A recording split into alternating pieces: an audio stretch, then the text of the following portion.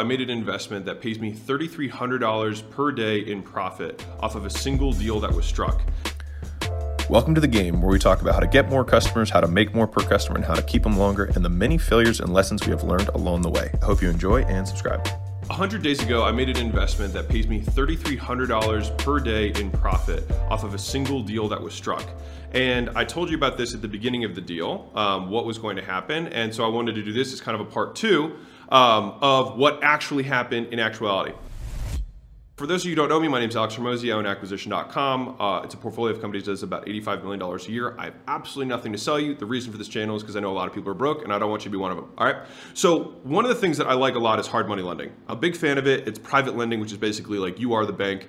And the reason I like this is because you can determine the deal structure, which means that you can create the upside and the downside, and then it's up to the other party of whether or not they want to accept that. And that's valuable because if you can control a lot of the variables and you can mitigate downside risk, which if you've heard any of my stuff, the ultra wealthy out there, it's not about trying to hit their upside. Like everybody who's poor buys lottery tickets because they only think about upside, but they don't think about downside. Everybody who's rich who doesn't do that because they understand downside risk and how getting rich is about really just making fewer mistakes and letting time become an ally rather than a liability. Using time as an asset rather than something that is working against you. What I'm going to do is I'm going to outline the deal structure of what we agreed on and then what happened. And then there was one really curious thing that happened that was actually awesome and I think was probably the biggest takeaway from me and hopefully for you in this process. Big picture here, this was a $2.5 million note. All right, so I wired $2.5 million in cash to a buyer. All right, and the buyer went to buy a building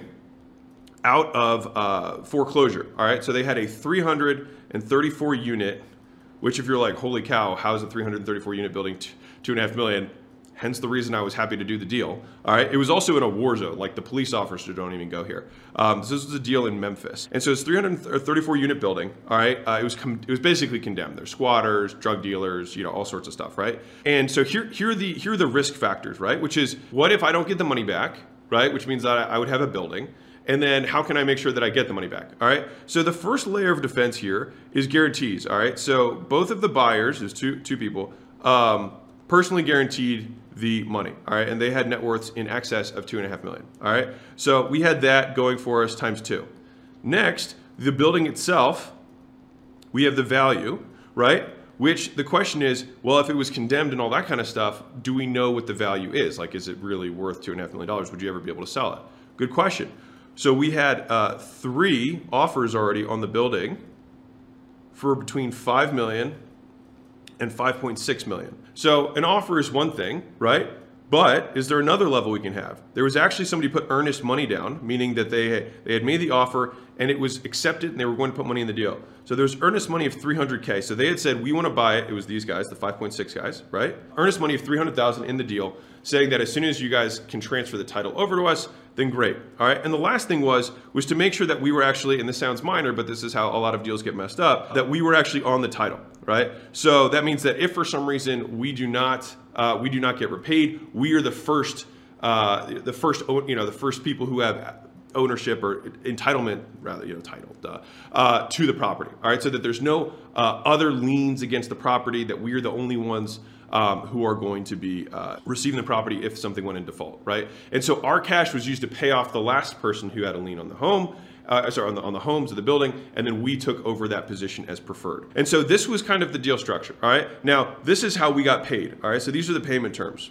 So it was 4% per month, all right? Now 4% times 2.5 million, if you're curious, right? Is $100,000 per month. All right, so I was making $100,000 per month for the last 3.5 months for them to hold this money.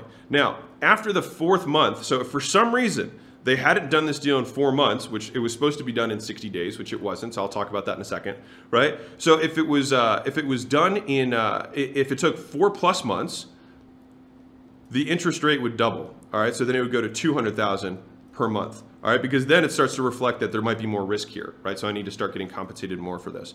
All right, on top of that, what we did was a 2-month minimum carry. which basically just means that even if they do the deal in 20 seconds, I still get 2 months of carry, which means minimum of 200K I'm going to get back for just risking the 2.5 million, which means I'm getting 8% or whatever, no matter what, just for doing this deal. So that's the minimum of 200K because there's a minimum 2-month carry. All right, that's the key point here. Beyond that, what happened is after this deal ended up closing, here's what happened. So the individuals who did the deal, they flew out to see us and have a kind of like a celebratory dinner. This was kind of interesting. So they're like, hey, your lawyer sent over the note and it looked a little light. And I was like, what do you mean? They were like, well, you know, we've had the property for 100+ days now, right? And the note said 275K. And I was like, huh. And they were like, yeah, I mean, that wasn't what we agreed on. We agreed on paying you more than that. And so here's what happened, right? So our lawyers messed up, for lack of a better term. They just messed up when they sent the loan invoice for repayment at the end of this. And what was interesting is that this individual, because he's long-term minded as well, and also a ultra high net worth individual, and this is why I think this is probably more valuable than the deal itself, was like, yeah, my lawyer saw it. He was saying his lawyer saw it and said, yeah, let's just send the money, like, and you know, they made a mistake. Let's move on, right, and save ourselves, you know, almost 100 grand, which I'll show you in a second what the actual amount was. And he said, oh man, he's like, now you can't be my lawyer anymore. And he was telling me this story over dinner, and it was so funny because we both had this kind of same. So the more deals you do with someone, there's a big 5-letter word that starts to occur, which is trust. Right? The more times you lend someone money, the more times they pay it back as agreed upon, right? And especially if you have an instance where they have the opportunity to screw you over, where most people would, especially if they think that you won't find out, which we might not have found out. But the thing is I might have also looked at these notes a while later and been like if I had free time and been like, this is off, what is this, right? And so anyways, he caught it, his lawyer caught it. His lawyer said to go forward with it anyways. He chose not to and to bring it to our attention.